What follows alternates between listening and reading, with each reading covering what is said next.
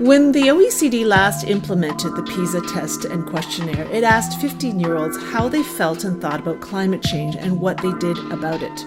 This was in early 2018, a few months before youth climate movements like Fridays for Future and Extinction Rebellion started taking off around the globe. So even if PISA's findings about how students were acting on the environment in early 2018 have to take this into account, an interesting thing did emerge. 8% of students in OECD countries said they were aware of climate change, felt they understood the science of climate change, and felt responsibility for the planet. But they were entirely not involved in any environmental action, not even turning off lights when they leave a room. What's holding them back? And how do we move from convictions to action on climate change? I'm Clara Young, and today I talk to Anuna de Wever, who maybe can help us answer this question. Anuna de Wever was one of the founders of the Youth Climate Strike movement in Belgium. She is now a trade policy officer at the European NGO Climate Action Network. So hello, Anuna. Hello, Clara. Thank you so much for having me. Thank you for taking the time. Now, I'm going to start with a little bit of recent history. How did you get started in the climate strike movement in 2018? Yeah, I started in 2018 and I was only 17 years old. And I definitely want to clarify that I am here in my capacity as an activist and not as a trade policy officer, because I think that is also the DNA of my identity and the biggest reason of why I do anything in the first place. And so this started when I was 17, and I did this because I was a human rights activist for years. I started being a human rights activist when I was 14 years old. It was the first time that I went to a refugee camp in the north of France to help NGOs and volunteering groups to help distribute foods and necessary resources. And I was 14 years at the time, and it was the first time that I was really confronted with what human rights abuses and global inequality look like. And being a white, middle income, privileged activist from Belgium, I directly felt the responsibility that I had to do something about this. So I became a human rights advocate, an activist. I started informing myself. I started talking to the people around me until I realized that the climate crisis is the biggest human rights crisis that this world has ever faced. And if I really wanted to do something meaningful about human rights, I had to become a climate activist. And so that's when in 2018, I started the climate strikes, in the follow-up of Greta Thunberg in Sweden, starting the Fridays for Future movement. It was actually so much in the beginning that I hadn't even heard about Fridays for Future that I called the movement in Belgium Youth for Climate. But at the end of the day, it was just a lot of young people coming on the streets, forming these international coalitions and movements of young people around the world demanding climate action and climate ambition. And I've been doing this for over 4 years now, and I've only grown in that and learned so much more and understood so much more that this is all about a system change that we need to change. And I've seen also, being so close to politics and policies, that the power that we gained in that moment and still today with the youth has really changed a lot of things. How did that happen, your realization about the climate challenges that we're undergoing? Yeah, I mean, I started informing myself about human rights abuses and inequality and anti-racism and feminism and all those social injustices. And I started understanding that all of these are not only being enhanced because of the consequences of the climate crisis, but that the roots of that system are also causing the climate crisis, and that it is systems of white supremacy and the system of colonialism and systems of racism that have caused us to be in this climate crisis in the first place. And so I feel like that should also be the baseline of the narrative of what climate activists around the world are talking about and using, that if we don't see this as a system change and we don't understand that inequality and discrimination and exclusion and exploitation and extractivism are at the roots of the climate crisis, we're not actually going to fundamentally change the system that we are fighting. Did you learn about this at school? Was your school involved in any climate change action? How did you begin to think about it? Yeah, I wish I could say that was the case, but unfortunately I learned very, very little about climate crisis in school. We talked about it maybe in one lecture in 6 years of high school, so it was really ridiculous.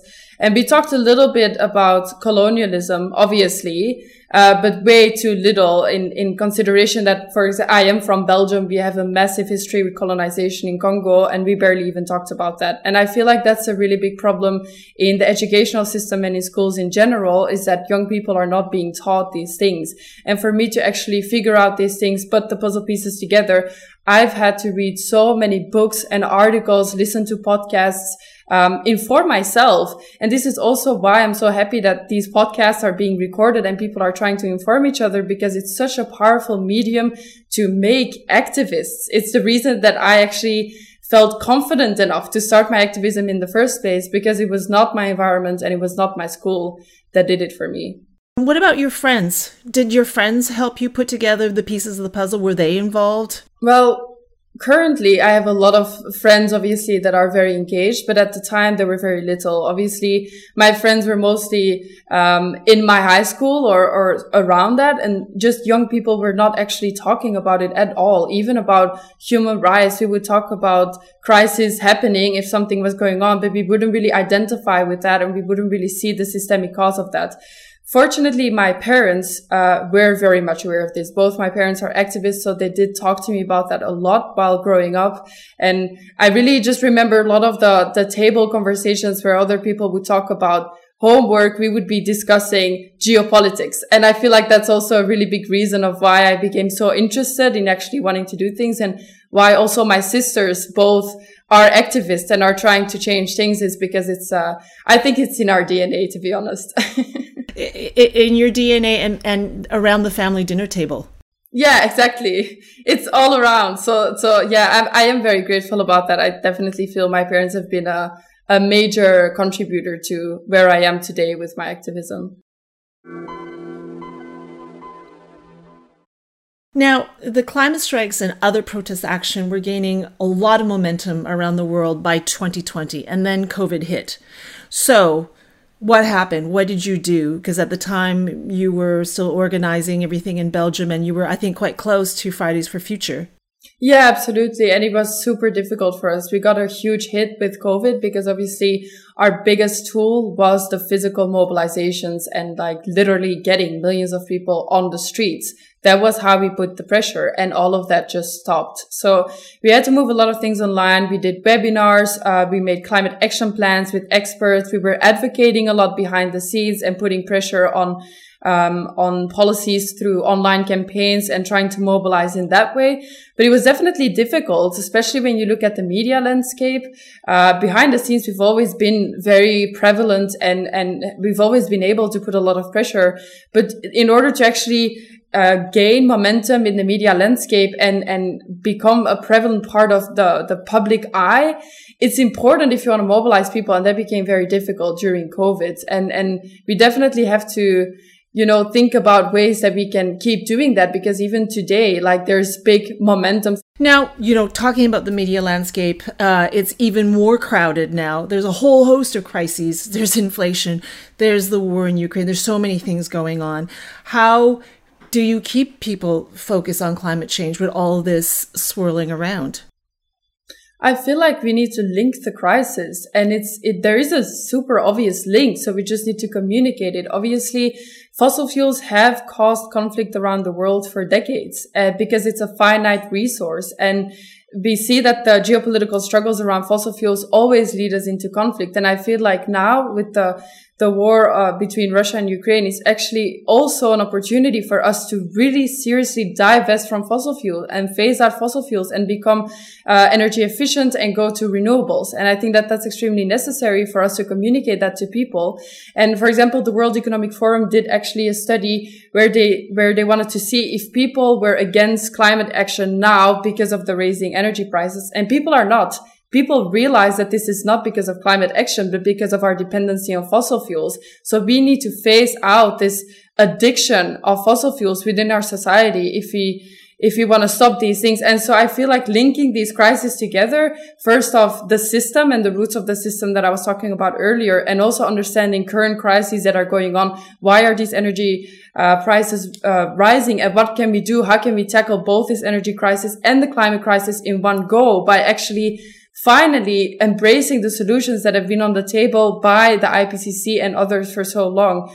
I feel like we should be communicating that very much. And I think that there as well, the media has a big responsibility. As, for example, in the Belgian media landscape, you see a lot of politicians who are saying, yeah, you see, we need to do more oil drilling and we need to get more gas because we have a problem. This is not true. Fossil fuels are a finite resource that we can just not keep depending on. We know that economic growth in a capitalist society is dependent on fossil fuels, and that is dependent on oppression and extractivism. And it's going to keep leading us into crisis like this if we don't divest. So real information in this point is extremely important for people to understand what's going on and what we can do in the opportunity that is here today. Could you talk to us about how climate change and gender intersect? Yeah, I feel like intersectionality is crucial to the solutions to the climate crisis. Because let me put it straight, if you look at the elite, the power political elite right now today, the majority is white, male, cisgender, and straight. And these are a lot of privileges that a lot of people don't have. But you can see, if we look at the policies that are being made on an international level, that these privileges are reflected in that, and they are excluding a lot of people from a lot of different, who have a lot of different intersections in their identities. And for example, women and girls around the world are being marginalized much more, because of the consequence of the climate crisis, but also just in every policy, because they're not being taken into account, because they're not even a part of the discussion often. And for example, for non-binary or gender diverse people, the data doesn't even exist because we don't even think about that. And so I feel like if we want to change this system and the roots of this system, which is that oppression and inequality that I was talking about, we need to take intersectionality into account. But that also means that the decision-making spaces in which we actually design those policies need to be much more inclusive and accessible and diverse than they are today. Have you noticed whether socioeconomic advantage or disadvantage and how it plays into how people choose to tackle climate change? And how does knowing that help you plan and carry out climate change campaigns? Yeah, I definitely see that, because I feel like very often the narrative is now that climate movements want people to individually pay for the climate crisis.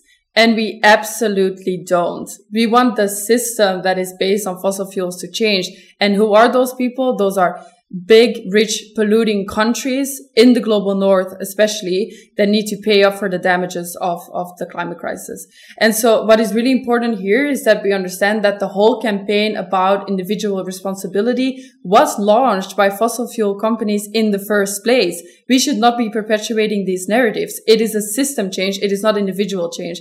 And so when we take measures, and I can see this very much in my home country, in Belgium as well, very often these measures are very antisocial. So governments will say everybody needs to buy an electric car and renovate their house by 2030 for energy efficiency. Just do it. As if people can do that. There are so many people who don't have the economic and financial resources to do those things.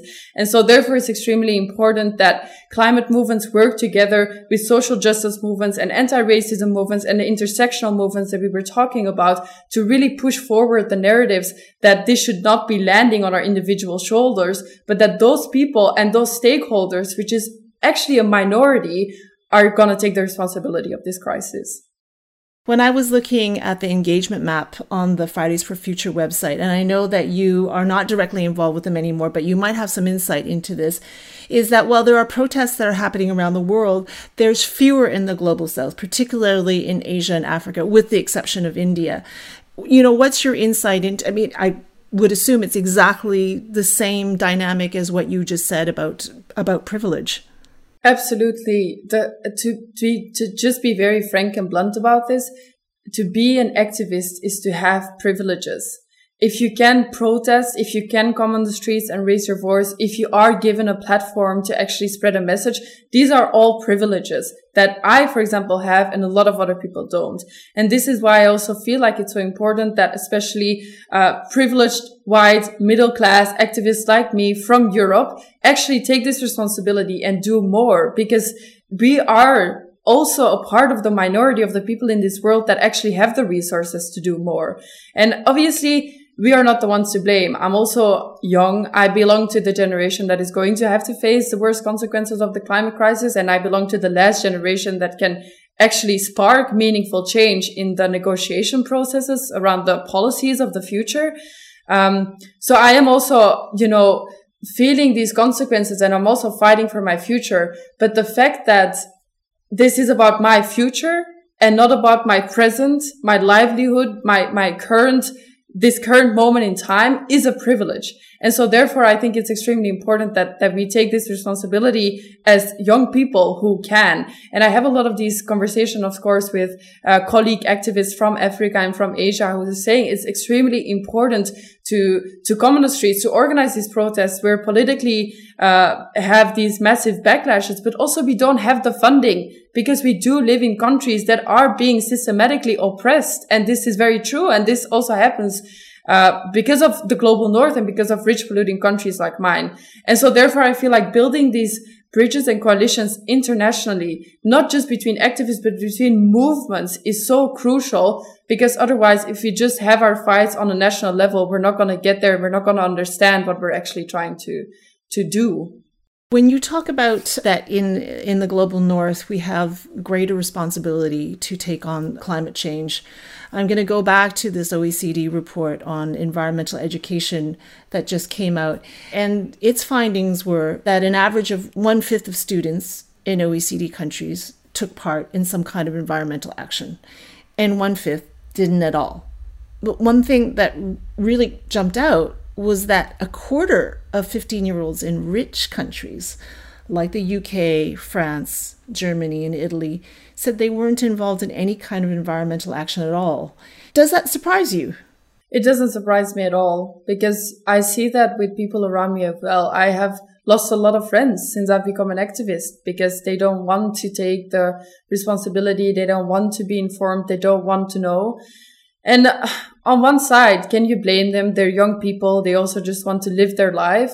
On the other side, yeah, this system is so horrible and it's still oppressing people every single day. Being aware of your privileges, to me, is the bare minimum. And I see that with a lot of young people, they don't have that. And it frustrates me, definitely. But I think that this is something that, first of all, the youth climate movement changed tremendously. I think if you would have done a poll like this 4 years ago, it would have had very different results. And I feel like we also continue mobilizing young people around the world every day with the actions that we organize. But I definitely think that there needs to be more people. And I think that that's also the main message that I try to spread everywhere as a young activist is we need you. I feel like a lot of young people have this feeling of, yeah, if it would be that bad, somebody would do something. But they're really not. And there are so many scientists and experts also like joining us in this fight because they just don't know what to do anymore. There is a report after report after report saying humanity is not ready. This is code red. And nothing happens politically. And so I feel like, again, the media has a big responsibility to clarify that actually nothing is happening and the current trajectory is towards a world of 2.4 degrees is not a world anybody wants to live in. And I think young people need to believe in their power again. And I think that schools and the educational system in that also really have a big responsibility, because it really was because of my parents and my background and our, dinner table conversations that I wanted to do these things in the first place. Talking about what schools can do, the report found that schools in Jordan, Indonesia, Thailand, and Turkey were quite active on climate change. And therefore, as a result, their students were. Have you come across this in your activism work? Yeah, I mean, it's incredible to hear. And I think that this is the solution. And I have definitely heard about this a lot is, a lot of the young activists, when I would be organizing a lot of the physical strikes, would come to me afterwards and they would tell me the story of why they became an activist. And a lot of them said, yeah, I had this lecture, or my professor mentioned this thing, or we saw this crisis and we quickly discussed. And sometimes it's a 10-minute conversation. Sometimes it's a whole day. But in some people, it really sparks something to do something. And I feel like information there is the first part.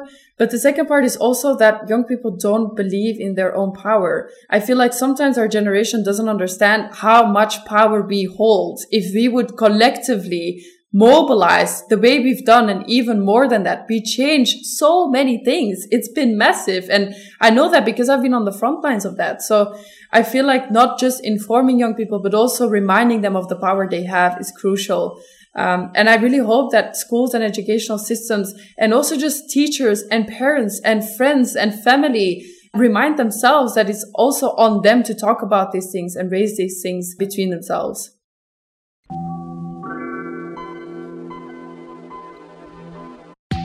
Well, thank you very much for speaking to us, Anuna de Wever. Thank you so much. Thank you for having me, and I really enjoyed it. And thank you for listening to OECD Education Podcasts. I'm Clara Young. To find out more about the OECD's work on education, skills, and the environment, check out our Twitter page. We're at OECD EDU Skills.